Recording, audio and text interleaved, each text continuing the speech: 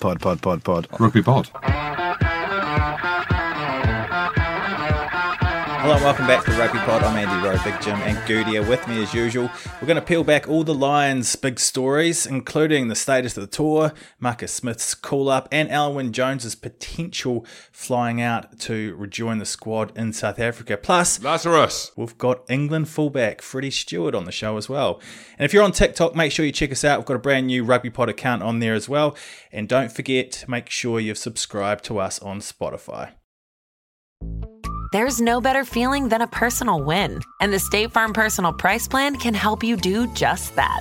Talk to a State Farm agent today to learn how you can bundle and save with the Personal Price Plan. Like a good neighbor, State Farm is there. Prices are based on rating plans that vary by state. Coverage options are selected by the customer. Availability, amount of discounts and savings, and eligibility vary by state. When you need mealtime inspiration, it's worth shopping Kroger, where you'll find over 30,000 mouth-watering choices that excite your inner foodie. And no matter what tasty choice you make, you'll enjoy our everyday low prices, plus extra ways to save, like digital coupons worth over $600 each week. You can also save up to $1 off per gallon at the pump with fuel points. More savings and more inspiring flavors make shopping Kroger worth it every time. Kroger, fresh for everyone. Fuel restrictions apply. How's your week been, boys? England tattoo on display on Sunday night, Jim? Absolutely. It was an English tulip. Let's get that out there to the public domain and to the millions and the masses. Bit dusty today, but a good dusty, because an air of normality. I say that having shared a beer or 50 responsibly over Sunday. It was a long day, let's be honest. It was a long build-up, wasn't it, to an 8 o'clock kickoff.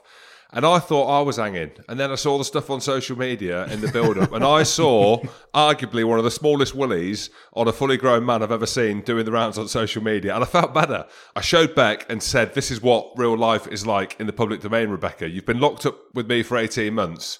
But this is what people look like in the real world, Beck. So you're welcome. You should be pleased with how things are going at home.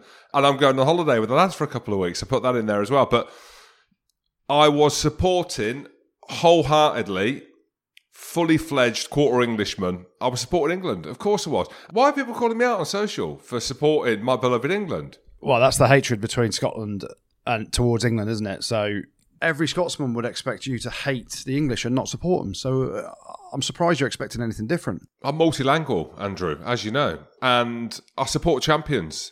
Although it didn't come home. Are you Italian this week then, are you? Well, I've had a pizza today, yeah, of course, in celebration. I put a song out on Instagram, of course. But let's talk a little bit about the football before we get into the rugby. Andrew, you're a kicker of a ball, or you certainly used to before your ankle was fused and you've had a gastric band. Tell me, would you score a pen, or would you think you could score one? Would you take one? Because I'm telling you now, and humbly, I would tell you, I'll sit here and say, I'd probably fucking score. If I was in that position, the goal is so big. How do you miss? I'm joking, by the way. I would be cacking myself. Andrew, Would you put yourself up, having kicked a few penalties and conversions in your time? If you were in your heyday, would you have the bollocks? And I've seen them. They are, fair play to you, they are big. Would you take a pen? In my position, you'd have to, because you're the kicker, right? So if you try to compare it to rugby, when we've seen a couple of shootouts, haven't we? The famous one, Leicester Cardiff years ago, Jordan Crane knocks over the winner. He has a football background.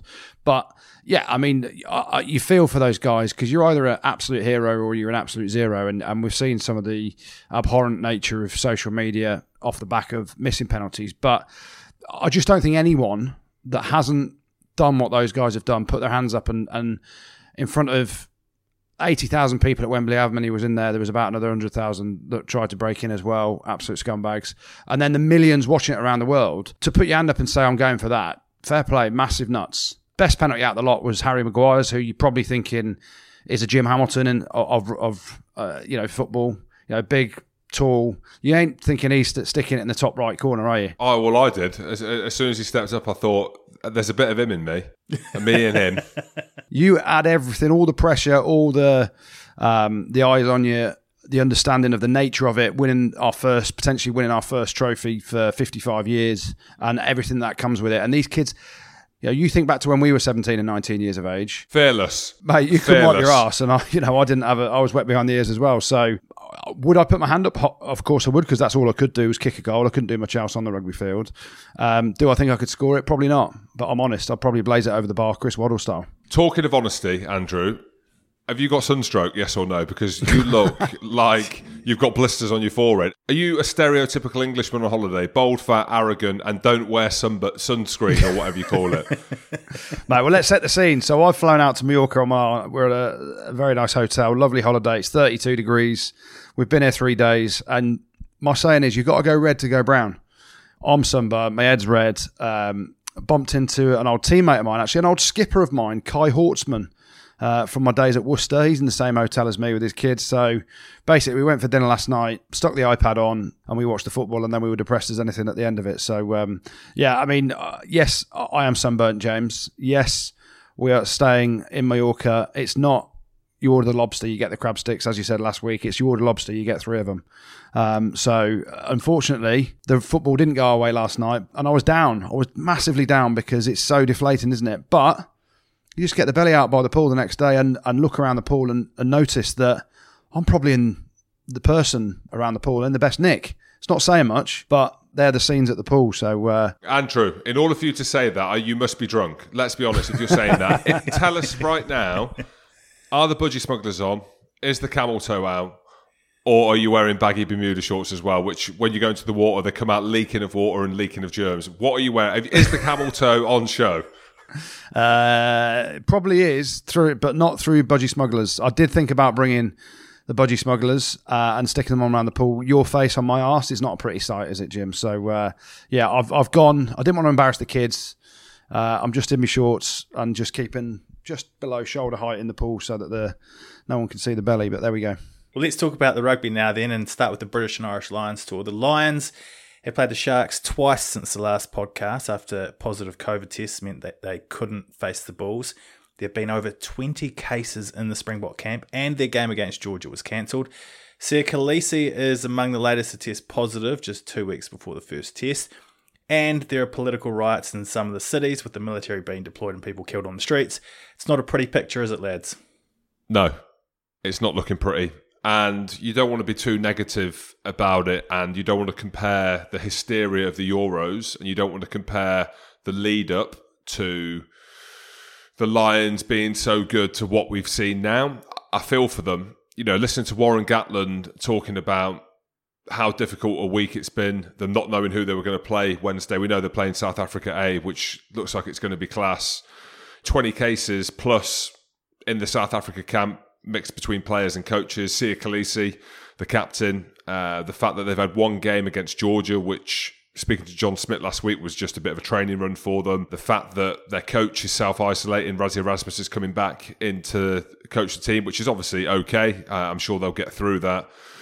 But it's a worry. This is the thing. I mean, looking at how COVID acts and what we know from over here and what we've seen through other teams, I don't know how we're going to see a conclusion of this tour. And there's other stuff that's come out today, and I think we can chat about the game against the Sharks and how well fronted up they were, especially for the first half. But it's just such an unknown the next few weeks. We are less than 2 weeks away from the first test. And I'll tell you what, up until today, when I saw the team announced for the South Africa A, I weren't that interested. But now seeing that team that they're going to put out, I'm thinking, actually, as Rassie Erasmus said, if they're in an even tighter bubble than they were, I thought they were in the tightest bubble possible in the lead anyway, but Rassie said they're in the tightest of tightest bubbles. We know the Lions are in a tight bubble, and Gregor Townsend, I presume, is the coach with COVID because he's not been at the matches. I don't know if it's been confirmed. I don't want to say someone's got COVID when they haven't, but I'm putting 5 and 5 together and getting 69, and I'm thinking it's Gregor. So, I mean, Goodey, I don't know what you think about it. I watched that game against the Sharks, and I'm just like, what is this all about? But it's not looking pretty at the minute. I just hope that everyone's okay. And you mentioned the lay of the land in South Africa is gnarly. It doesn't look good. It doesn't feel good. And we need a spike of energy or adrenaline, and this Wednesday's match might be exactly what we need. It must be incredibly difficult for all the players, the coaches, to live how they're living at the minute with so much uncertainty. And then there's, I did a piece for Rugby Pass last week saying move heaven and earth just to bring the Test match series back to the UK and play it somewhere. Twickenham's free, whatever. Logistically, obviously, there's going to be loads of issues around it, but you've got to credit everyone involved with the Lions, the players, the management, the coaches. They've got a plan, and at some point, you've got to kind of question, is that the right way to go about your business? Just trying to get the Test matches done in Cape Town behind closed doors, with not only the issue around the pandemic and COVID ravaging through the country, but also the political issues that are there at the minute, which are fairly big as well. So, you can only praise all the management and players for coping with what's been chucked at them, and that counts for the South African players as well in their bubble, with the amount of positive cases that are coming through. And like Jim said, this morning, England have lost the football yesterday, so you're a bit down, and then you're thinking about the Lions tour, and there was a bit of negativity around the Lions tour at the weekend because it was playing the Sharks again, and it was just shoehorning a fixture in there to play a fixture, and they played them 3-4 days before, and you're kind of like down on that as well. But then, as Jim said, that South Africa A team, that ain't no A team, is it? That is, I think there's something like 11 World Cup winners in the starting team. It's a phenomenal side, which is basically an unofficial fourth test. So that's got the juices flowing again. That's what everyone's excited about, because, from outside of that Lions camp, we're all sat back here watching it going, it's not that great. Every game pre-test matches, they're going to put 50, 60, 70 points on them because, as we've said the last few weeks, the weakness of those South African provinces, the fact that all the South African boys are in a massive squad in supposedly a tight bubble, so none of them are playing in the provincial games, and it's behind closed doors, and you don't want to beat the same drum every week, but it has been pretty tepid up until this point. But the excitement's flown again now with seeing that South Africa A side. The fact that Etzebeth's playing against Maratoji, you can pick out some of the head-to-heads in that. Faf de Klerk, I first saw the team, I was like, no way is that Faf de Klerk and those boys, they're not their first choice starters. And then you look through and it going, well, obviously what they're trying to do is use this as a warm-up game for themselves. And rightly so, they can do that to build into the Test series. So, it's still a massive shame that it's behind closed doors when you're seeing the scenes at, with the football, and perhaps hindsight is very easy. Perhaps we should have flipped it to the UK and or even pushed it back a year. But again, all the issues that we've spoken about previously on the podcast around the World Cup the year after next and how that affects everything if you push the Lions tour back a year.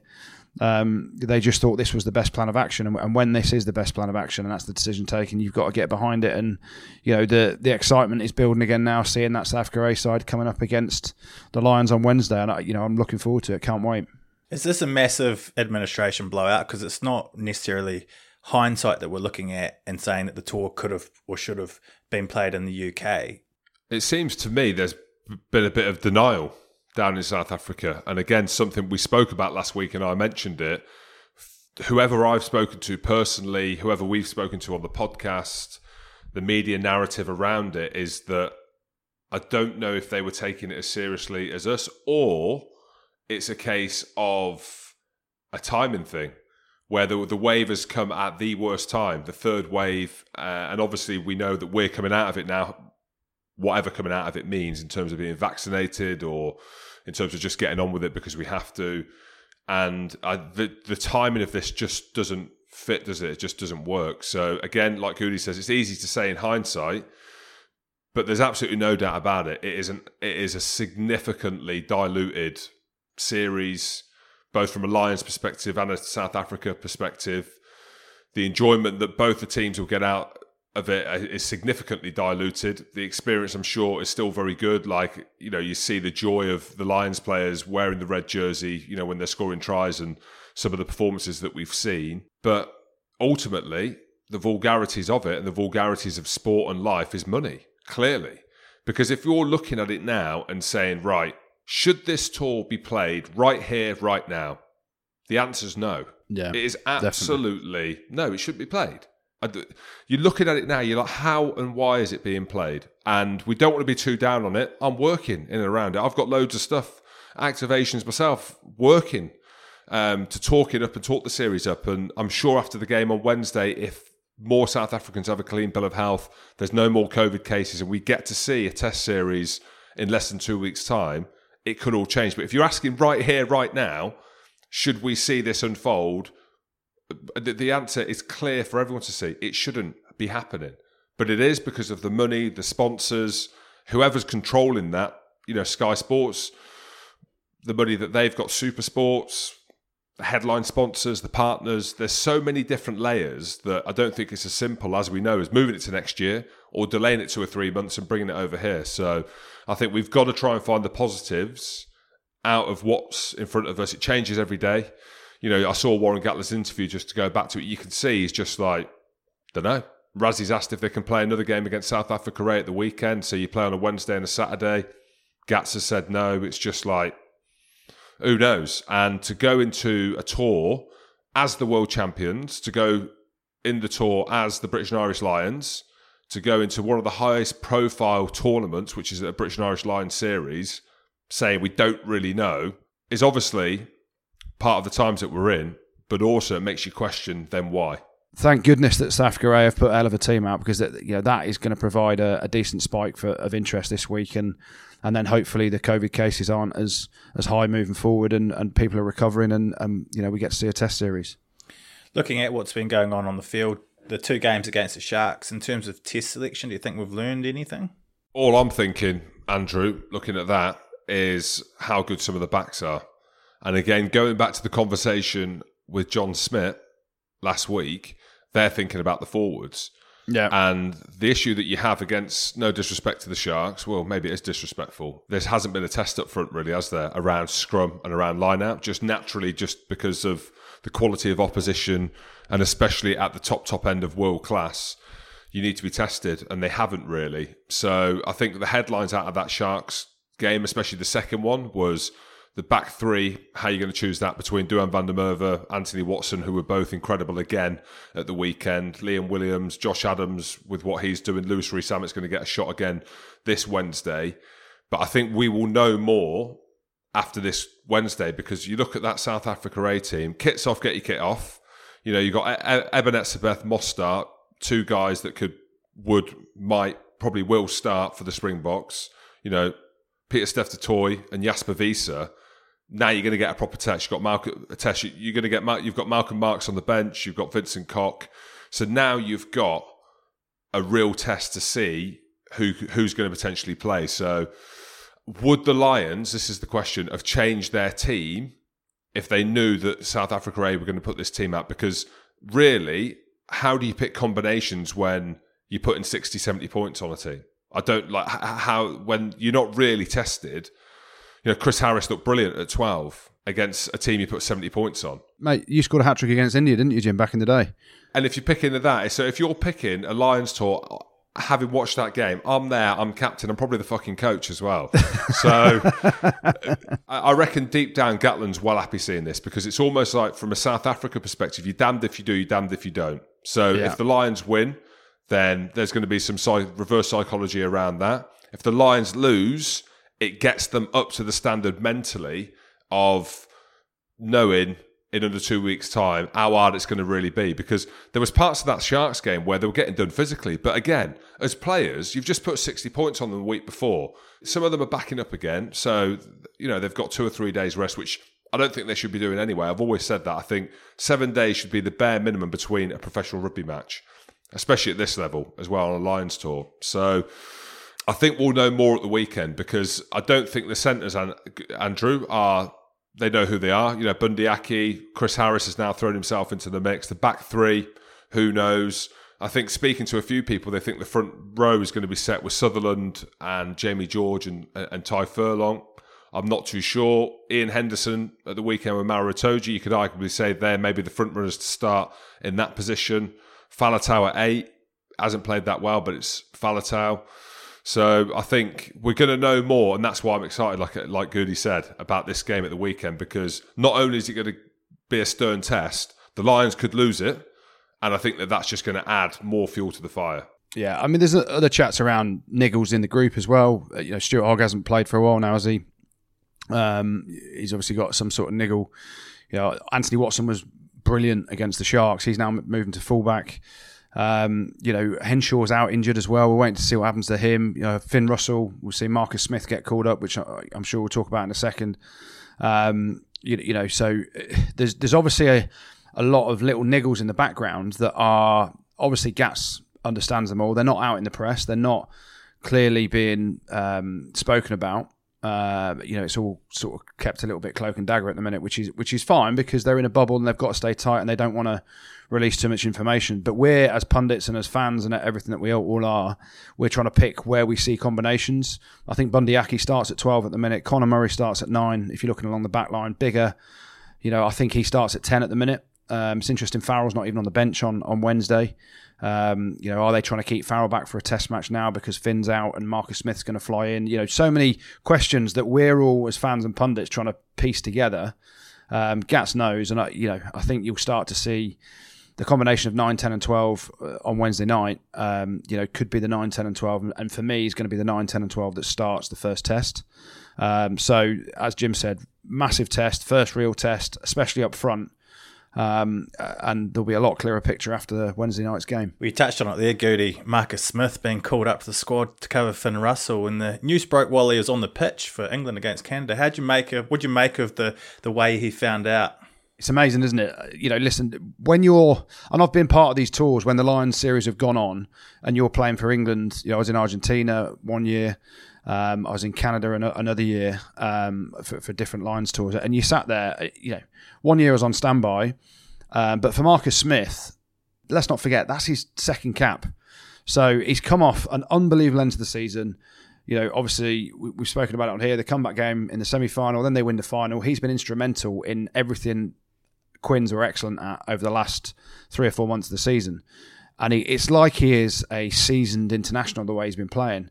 Then he gets his shot with England, plays really well in the first test, backs it up again against Canada, and he gets announced to be on the Lions tour to come in as injury cover for Finn Russell while the game's going on. Richard Hill, they hook him off, don't they, in the test match against Canada, and Richard Hill was like, mate, you've been pulled off because you go on the Lions tour. Can you imagine? No one can imagine that feeling in the world, can you? Just an amazing feeling for him, fully deserved. There's a lot of question marks coming out of Ireland. Why wasn't it Johnny Sexton? Surely he's next in line. But if you pick out a 10 that has done everything that's been asked of him over the last how many weeks, who's in form, he's won the Premiership, he's then played for England, he's banging form for his club and country, and not just half decent form, like proper top end form, international level form in his club team. Just remember, as much as I've got respect for Johnny Sexton, he hasn't played rugby since the middle of April, apparently. That was one of his last games. So it's not even a question of thinking is Sexton in with a chance of getting picked, because he hasn't played rugby for 2 months, at least 2 months, nearly 3 months, isn't it? So you sat there thinking it's actually quite. It's quite an obvious selection for me, and Jim's spoken about it, and I saw there were some messages on social media, people saying Jim and Goodey know, because we've spoken about it on here, haven't we, that he's next in line, and Jim's the oracle, and if what Jim says goes, and Marcus Smith, he'll be buzzing to get out there. Who knows? You never know. He might kick the winner in the third test to win us the series behind closed doors, but what a story. You can make a movie out of that stuff, couldn't you? It was me chatting to my mentor over a glass of wine. He was with the British and Irish Lions tour. I was doing a quiz night for the British and Irish Lions with some of their commercial sponsors, and Gats was getting my opinion on who was next in line, and I says, well, Goody was in the swimming pool with Johnny Sexton. Johnny Sexton said he hates me. It's Marcus Smith all day long, because it's Harlequins till we die, Gats. So he speaks really highly of him. I think it's what's interesting as well. Producer Tim was telling us that Eddie Jones knew the night before and didn't want to put it forward to him. Of course not. We heard as he was playing in the match, obviously, we saw on social media at half-time, the commentators got wind of it a couple of minutes into the second half. Marcus Smith didn't know, so we're watching the team run against Canada, and he's carving up. Of course he is. The whole of the England team are. They looked brilliant, and they pull him off, and like we saw the scenes on social. That's what it's about, right? That's what dreams are made of. Like, you're looking at that, I'm watching that and thinking, fair play to you, mate. You're a player that has put on a show all season, young lad, not been picked for England, arguably should have been picked for England in some kind of capacity. You put in performances like that. Like you said, Goody, he's won the Prem. He's now got a second cap for England. Imagine how happy you will be. Imagine. And he spoke really well. He spoke with his heart on his sleeve. And it was awesome seeing the England lads when he was on TV all behind him, chanting Lions and Big Jim, it's coming home. So that was all on the TV. And yeah, and I suppose that's what sport is. We're talking about it. We spoke about the Euros. We spoke about the romance of the Lions, and stories like Marcus Smith is one of them that we all love to see. The big thing for him now is getting an opportunity, Personally, I hope Finn isn't as bad as it says. An Achilles tear, however minor, ain't great. Yeah, it's not great. So I think watch this space. I can't see Finn staying. If that is the case, they'll keep him there because it's Finn Russell. But yeah, all credit goes to Marcus Smith, his teammates, Quins, and I've said it again, Quins, and obviously England as well.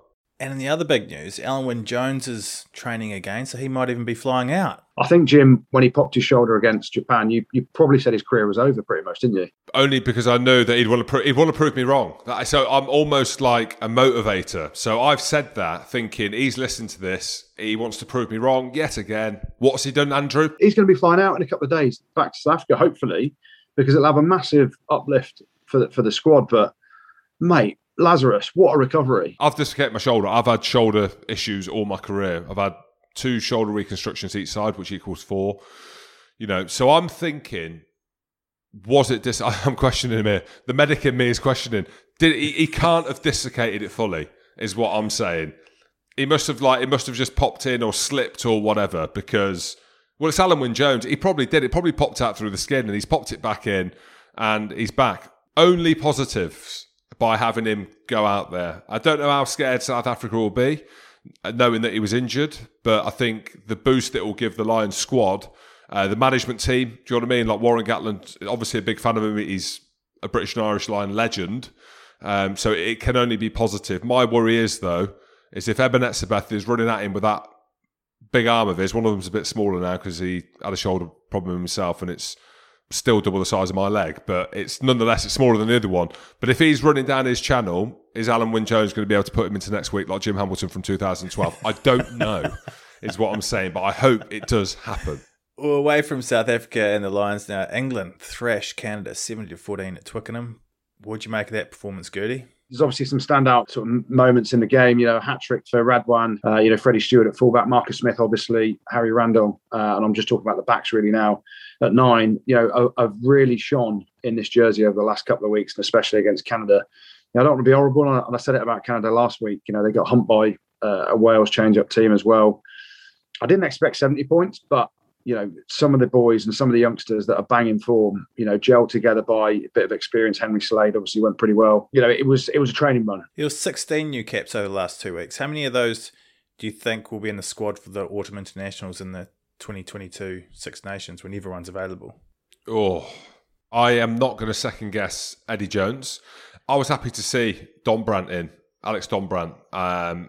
For me, he's got a real opportunity in that 8 spot. Obviously, with Billy not being in the form that he was, and Donbrandt in probably a similar kind of mould, arguably a little bit more athletic. And Sam Simmons, could you play him at 6 as well, and that give you that option? But yeah, I was happy to see Donbrandt playing for the first time. Harry Wells as well. I didn't speak about him before, but the back end of the season for Leicester under Steve Borthwick and the stuff that he gets up to around the mauls, the rucks, the kind of old school dark arts. I've been impressed with him. Potential for him, but I think more so is going to be the backs, isn't it? Like what backs can come through. Thokonasinga, is he going to be able to take it up to the next level? There was talk of him a couple of years ago. He's still a young lad. Dan Kelly, I thought, was good at 12 as well. And Radwan, my goodness me. First Egyptian, Andrew, there's a stat to play for England. Do you think quite a few of them will be one-cap wonders, or do you think we'll see more of most of them? Why are you being horrible saying some of them are going to be 1-cap wonders, 2-cap wonders? It's just horrible, that is. They've played for their country. But yeah, I think some of them will be. I don't mean to be horrible. You take Jamie Blaemire, who has scored a hat-trick. He's the second hooker for donkey's years to do it. Jamie George did it as well. But you bring Jamie George into the picture. We've got Jamie George, Luke Cowan-Dickie on the Lions tour. And then you think, what is next underneath that? So for some boys, they've definitely put their hand up. You expect the likes of Marcus Smith, Harry Randall, they're going to be continuing involved now. Freddie Steward as well, potentially. Cockney-Singer back in the mix. But there are going to be guys that, they're going to have to wait a long time to get back in the mix again. But that's the nature of it, isn't it? You want a competitive squad.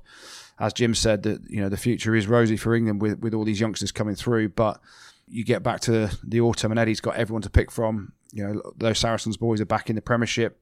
There'll be injury issues from the Lions tour, etc. There's always that knock-on effect of a Lions tour. So, you just want to see a squad evolve and these youngsters be given a chance. But some of them will ultimately, with the depth that we've got in England, not be seen for a while again. But their challenge will be go back to their club, continue to improve and show Eddie that they're ready whenever there are opportunities. What do you think Eddie has learned over these 2 games?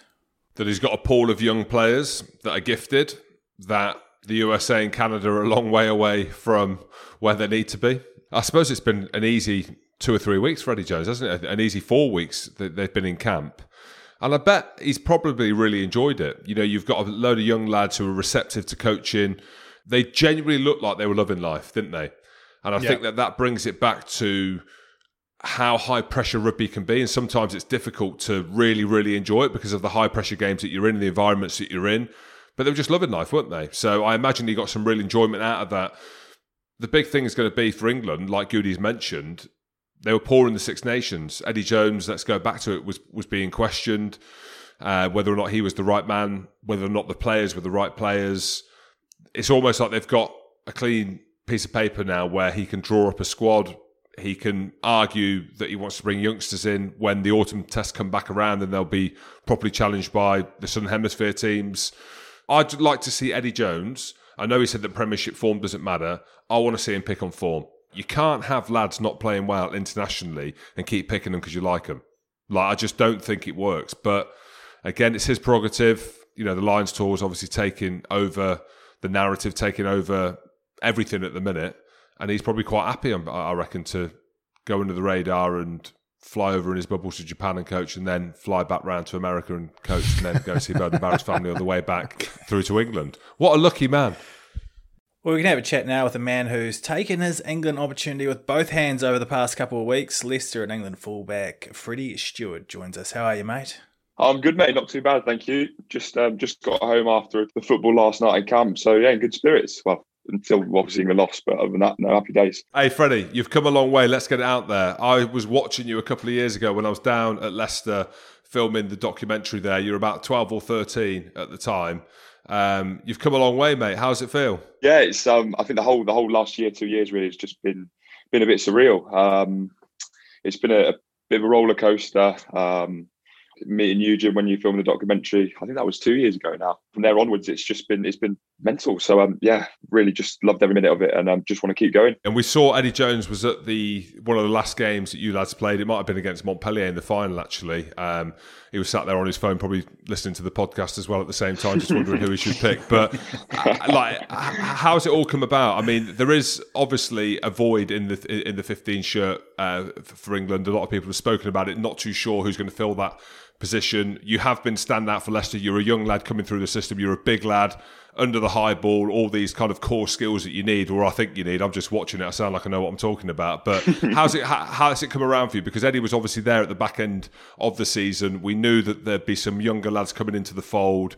How were your conversations in the lead up to that? Was it kind of you knew there was an opportunity, or did it come as a bit of a shock? Well, the summer tour was always something I wanted to target, especially when I started playing at 15 a bit in the season and getting picked by Steve. That was then the focus and looking at that England stuff. And there wasn't really much contact. Didn't really hear anything. Just wanted to try and let the rugby do the talking. And then fortunately enough got the call, and from there on it was into camp. So it was a bit of a surprise, actually. It was definitely something I targeted, but it did come as a bit of a surprise when the call came. And how has the camp been? Because I know we'll come on to the games in a minute, and you've dominated over the last 2 weeks, but being in camp for 4 weeks, we've seen what's going on in South Africa with the COVID bubbles and how tough that is for players. And the England squad was a bunch of youngsters kind of thrown together from all different clubs without much history of playing together. You want to get to know each other. You want to really live in each other's pockets and learn about each other. So how was it for you in terms of the bubble? I'm sure you must have done a load of social things together, socially distanced and COVID secure, obviously. But was it tough? Was it interesting? How was it getting to know each other? I think, to be fair, credit to the lads, I think a lot of us came in and it was our first camp. So I think everyone was sort of in the same boat, which was quite nice. And everyone came with an open mind. It was great to meet all the other lads. We had plenty of social space and played lots of pool throughout the week, made some great connections over that 4 weeks. And it genuinely feels like we've been in there for a couple of months. I'm amazed it's only been 4 weeks. It felt like an age. But the lads have all bonded really well. We did some good team activities, and stuck in our bubble, and it was happy days. And Freddie, I'm trying to look back on your career. Obviously, it's been a year, 18 months, 2 years, how long we've been in this kind of process. Obviously, at the weekend, there was fans in the stadium, your family. Have your family seen you play professional rugby much or not? No, they actually haven't. So I think I must have played 5 or 6 games before the COVID stuff really kicked off. So they must have seen 1 or 2 or 3 games, but not really any proper stuff. So I'm a granddad who's not seen me play professional rugby before. He's always wanted to see me play.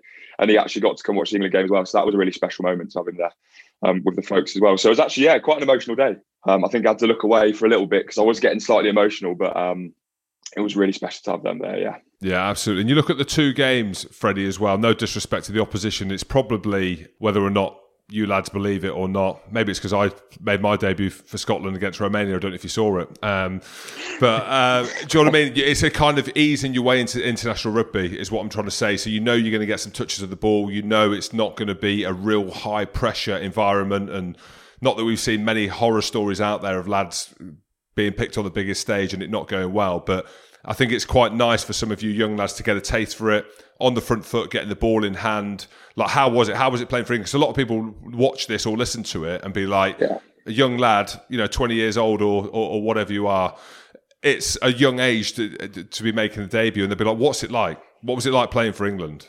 I think the best bit was getting to the stadium, really, and that whole experience of getting off the bus and taking it all in, because I've only been to Twickenham once before, so that was I needed a couple of minutes just to be like, right, I'm here, I'm about to play for England. It was a bit surreal. And then, to be honest, mate, in the game, once the first whistle went, it went by like a flash. I think once that whistle goes, you're sort of so absorbed in the rugby and the game, you sort of forget about the occasion and you forget about the situation, which I think is good because it sort of keeps that distraction away. And then obviously it had some really, really great like front football. Like, you play with the likes of Harry Randall, Marcus Smith. It's they make it so easy for everyone else. So it was great to experience, play with new players and getting over the line with wins. Go back to when I played for England. The Leicester lads generally just congregated together and sat at dinner together. You've gone into your first England camp. I know there's numerous Tigers in the squad as well. But did you try and make a conscious effort to go and mingle with lads from other clubs? Is there anyone that you got on particularly well with? I know Eddie Jones likes to break up little cliques and he wants people to mingle. Must have been good getting to know other lads from other clubs as well. Yeah, the Newcastle lads are probably the lads I socialise with the most, especially Adam Radwan. He's a bit of a practical joker. Quickest bloke I've ever seen. Genuinely, that man is lightning. I'm not looking forward to coming up against him this season, I'll tell you that.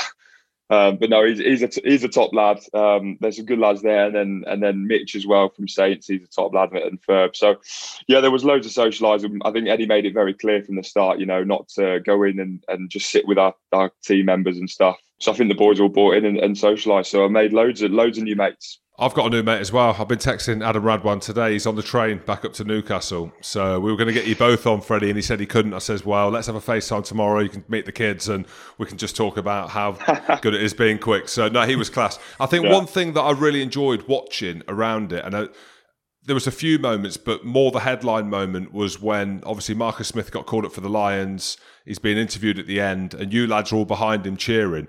It seems like there's a real young nucleus group of players that are just loving being there. Do you know what I mean? Because I think you look at the England team and you don't need to answer this. Me and Goodey have spoken about it.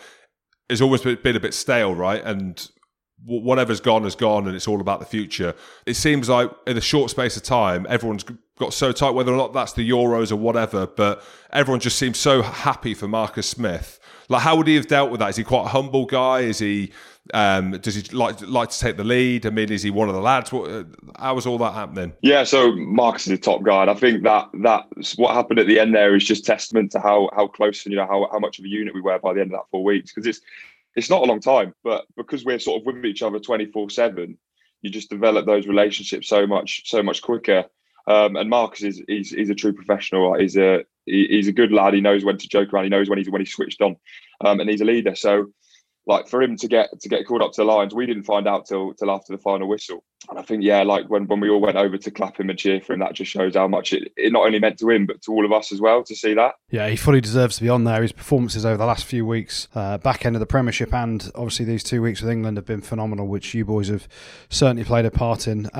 Talk to me then about post-match, because I know you played the USA last week. It was your first cap. It was a short turnaround before playing Canada this week. Did you ever get a chance to share a few beers with a few of the lads? I know we're in COVID times and it's difficult to do that with the bubbles, etc. But did you manage to watch the football together? It was a bit of fun had after the 2-game series and get to know each other, let your hair down a little bit and have some fun? Yes, yeah, we got a pub booked out in London, so the boys were all down there last night watching the football together, which was good fun. Obviously, until the penalty shootout, but we managed to. We struggled obviously after the USA game because we're in our COVID bubble and stuff. There's not really that much we can get up to.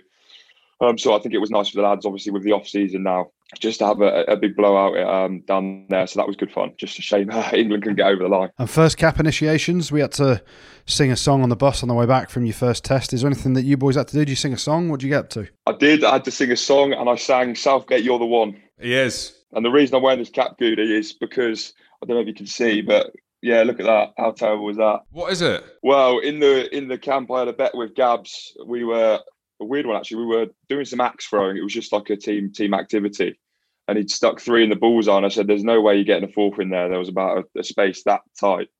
And I said, if you do it, I'll buzz cut, go blonde. And he's managed to somehow squeeze it in. So I made sure I waited till after the games because I don't want to go out there and embarrass myself. But yeah, unfortunately, it is terrible. It needs to grow out. I think it looks all right myself. I mean, you're talking to 2 guys here that would never. Well, I shaved my head once and nearly never came back. Goodey shaved it when he had it weeded or whatever you call it. You call it knitted or weeded? What do they call it? Weave, Jim. Yeah, Freddie's looking. He's got no idea what that is. You've got the skinhead. You've dyed it blonde. Straight down Magaluf, is it? Or is it Ibiza? Or what does a pro baller do these days? We haven't actually booked anything yet. I think there's rumours of Ibiza in the air with a few of the lads that have got some time off as well. So I might head out there with a few of the boys, but we're just waiting on all the government advice to see what we can actually get up to. But that's the plan. Just let me know, mate. I'll bring the little bum bag with me. Freddie, before you go, I just need to get this on record. We never spoke about it when I was at Leicester filming you guys. It was obviously all professional. Yeah. Did you ever see my hat-trick against India? Yes or no? Has that ever been shown on the highlights of the archives? Yes, many a time, Jim, many a time. Goodey, I told you. That was just when you were rocking up in the car park going, I used to play for Tigers. And you got the video out and you're showing the lad. Mate, the second row that you played against, Jim, for India was about 3 foot tall. It was a Bollywood star. Freddie, off the back of that, then quickly before you go, obviously Leicester had huge success when you were about 3 years old, back in the day, back in the glory days. It is, from my perspective, and I don't want to speak for Goodey, but I know he feels the same, to see you lads climbing back up the table and that kind of old school DNA. Do you remember anything about Leicester or not? Is there anything that sticks out? You know, Tim Stimpson, Goodey kicking goals, that kind of forward pack. Do you have that, or is it kind of moved on now where it's a kind of a new school, if that's even a saying? No, I think there's definitely, I was always a Leicester fan growing up. So it's like the biggest thing that sticks out, I think, is just that pack brutality and dominance. And I think that's the one thing we've probably brought back this season that's helped to sort of climb the table a bit. But there's definitely, we're obviously trying to sort of build something new, but also bring elements of that successful historic Tigers, because the history is so rich. And I think everyone at the club just wants to get back to those golden days. Yeah, they were great days. You were absolutely welcome, Tigers fans. Yeah, you're welcome as well. Yeah, I was part of that. I was holding the bags. All right, Freddie. Well, thank you very much for coming on the show, mate. Best of luck. Hopefully we see you in that England shirt again. Plenty more times, I'm sure. You're only 20. You've got plenty more years ahead of you. Yeah. And enjoy your Ibiza. Will do. Cheers for having me on. Cheers, Freddie. Cheers, Freddie. Good lad, Cheers. mate. Well done, buddy. Top lad. I did shoehorn him. Not that I'm anyone to do that. I'm not an agent or anything remotely resembling trying to pick out talent. But him and George Martin were 2 of the players that I picked out. I was like, these lads go all the way. And I was right. Again, not that's got anything to do with me. Fair play. You know what? I did like the profile of that England team. No disrespect to the US and Canada. But I've always said it. I'll say it again. English rugby, the future is bright because you've got guys of that quality. Marcus Smith, Harry Randall, Radwan Old Wheels, Joe Thockiner-Singer, who's still about 13, 14 years old and walking through tackles like Jonah Loman. You don't want to compare players, but he's got that. So I think from an England backline perspective, my goodness me, they're going to be good. And Ireland hammered the USA in Dublin. Did we learn much from that one? No. No, I mean, Ireland, we know they've got, it was kind of like I don't want to be horrible, it was like a Pro 14 game, wasn't it, for some of the Irish provinces. Let's not forget, USA haven't played since the World Cup either, have they? Obviously they played England the week before, but they've not been in camp. They've not been able to grow as a team. Obviously the MLR is going on over there, but it's been so difficult for these international teams, especially the tier 2 nations, to actually have a competition since the World Cup. They haven't. And with that, they've got no cohesiveness. They're not gelling as a team. You've got players playing all over the place that you're trying to drag into a squad. And it's tough on those two nations, Canada and USA, who have come over and had their pants pulled down. These island boys have been in their provinces. That there's so much talent in Ireland at the minute, as we see in the Pro 14. We kind of knew that was going to happen. And they've been improving steadily under Mike Catt and Andy Farrell. And obviously Faz is going to go over to the Lions tour now, as we know, and coach and be part of that setup for the Test series. So have we learned much about Ireland? Did we expect that result? No, we haven't learned much because we know the qualities are there already. And did we expect those results? Yeah, we did, because A, the state of the other two nations, but B, the talent that is in Ireland. And again, it's similar to the England thing, isn't it? The pool of players that they have got in certain positions is very, very strong. And there is that conveyor belt of players coming through there. And their youth system over there is producing quality. So, the future is rosy for England and for Ireland as well, and looking forward to seeing how these players get opportunities further down the line once we get to the Six Nations next year, because that is the next big competition, isn't it? One thing I would like to say, because I don't want to bag the USA and Canada, I know the coaches and some of the players that are involved in their setups there, and it's easy to turn around and say, well, they're not good enough. They need exposure to high pressure games, don't they? You look at Fiji probably being the headline one, and how they played against the All Blacks at the weekend. We saw Tonga get 100 points put on them with their second/third team. In order for rugby to evolve and improve, there needs to be a constant for the USA and Canada and Fiji and Tonga and Samoa and Japan. Argentina, we saw them in the championship, didn't we, when they were playing against New Zealand, Australia and South Africa.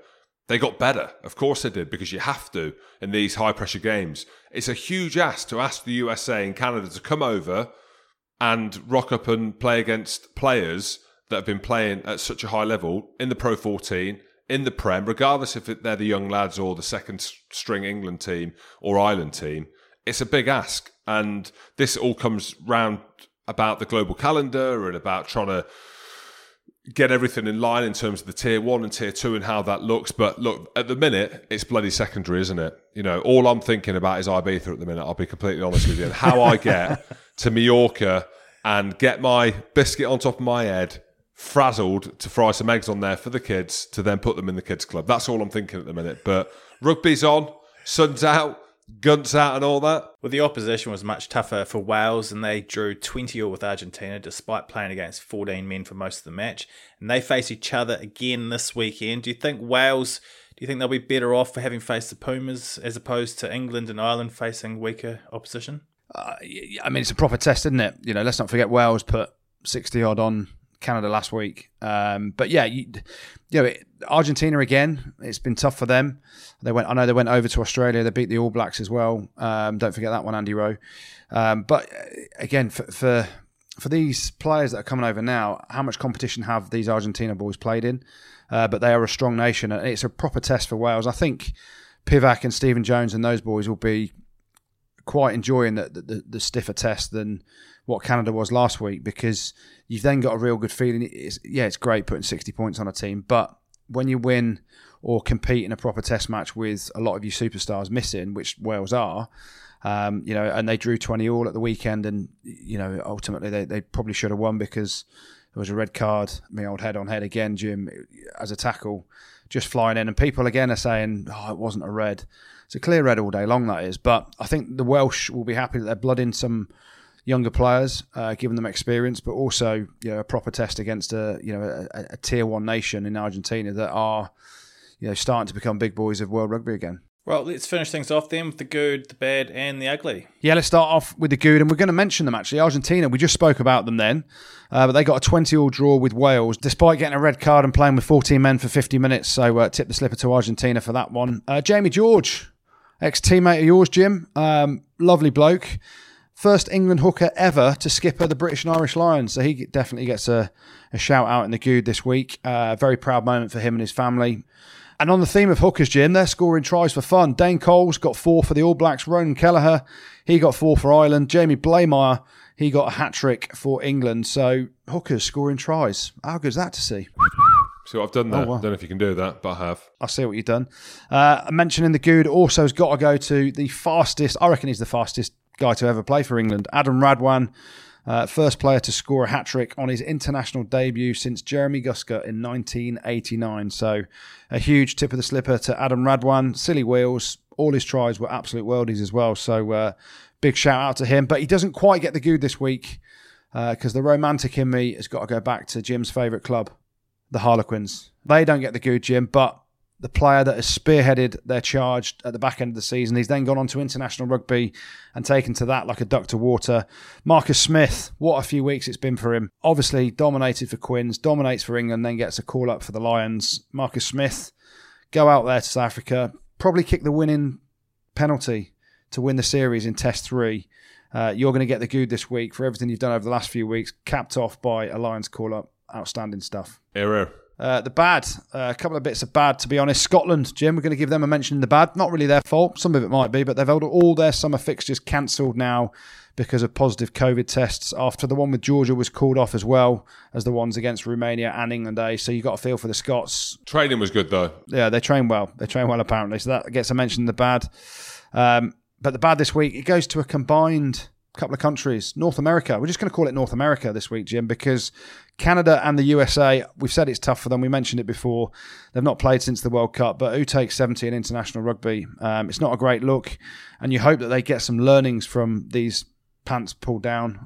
We've certainly seen some teams bounce back from it, but taking 70 in international rugby, unfortunately, Canada and the USA, you have to get the bad this week. You know, we say pants pulled down, skid marks. I genuinely think I saw a jockstrap. That's how old school Canada are. I saw a jockstrap. Maybe they're bringing that back, Jim. There's no skid marks on a jockstrap, is there? Tell the shorts that. Yeah, 3 bits of ugly this week, and they're all going to get a mention. The first one is Juan Cruz Malia. His red card for the high tackle on Kieran Hardy, head-to-head contact. Some people say it was a rugby incident, but you've got to go lower. That was pretty ugly. Reichardt Hatting nearly sent off against England last week and was far too upright again this week in his tackle on Ronan Kelleher. So he gets a mention in the ugly. But the ugly this week has got to go to Jaden Hendrickse for his forearm smash to the face of Liam Williams. What are you thinking? There's a million cameras at the game now. There's no place in rugby for thuggism like that, Jim. That was a bit of you, wasn't it, that forearm smash? That's the sort of thing that you'd have done 15 years ago. Exactly, and thought that it was play on. It wasn't. I tweeted saying crazy red card. People thinking that I've said it was crazy as in shouldn't have been a red card. No, I was saying it in the context of the game. Not that they were going to win it. He was playing really well. Got an intercept try, and I don't know. He's gone full 97 there, isn't he? Old school. Old school midweek, someone's having an elbow, just completely unwarranted, says me, who is a hypocrite, but I'm happy to say that. Well, you can look back at it now at your mistakes, Jim, and own them. So hopefully Jaden Hendrickson does that as well, and he gets the ugly this week. Thanks, Goody. You guys got a couple of shout-outs to finish off with, don't you? Yeah, big shout out to a group of 12 guys who are cycling 954 miles from John O'Groats to Land's End on August the 2nd, in memory of one of their best mates, Ellis White, who sadly passed away in February. They've raised over 17 grand already for Leicester Hospital's charity, and they're hoping to raise as much as possible to help support them to give the same great care that they gave to Ellis to other people in future. And if you want to help them out, just check out their Just Giving page, which is justgiving.com/fundraising/Ellis White 96. I hope that goes well, boys, but hell of an effort. Yeah, I've got a big shout out to the Grumpy Griffins, a group of people from Strathmore Rugby Club in Scotland. They're riding Scotland's North Coast 500. Very nice. Let's hope it's not raining. In order to raise funds for Will Ritchie, who was a member of their junior section who had a mountain bike accident and sustained a very serious brain injury. They set off on Saturday just gone. They're riding the 500 miles of the North Coast over the course of the week. Keep it up, guys. Big shout out from here. If you want to check out their Just Giving page, it is justgiving.com/crowdfunding/Grumpy Griffins Willpower, if you would like to donate and help them out. Yeah, good luck. And one last shout out as well to everyone at Ulster RFC, not far from the mighty Cov, who are trying to sort things out after the club and grounds were damaged recently by travellers. They set up a GoFundMe page at uk.gofundme.com/f/Ulster rugby club clean-up mission and are doing their best to get back on their feet. So all the best, guys, and I hope you can get the club sorted ASAP. Thanks, Goody. Thanks, Jim. Thanks, producer Tim, and thank you very much for listening. Don't forget to check us out on YouTube as well, and head on over to Spotify, and we'll see you there. Rugby Spod. Spotted pod.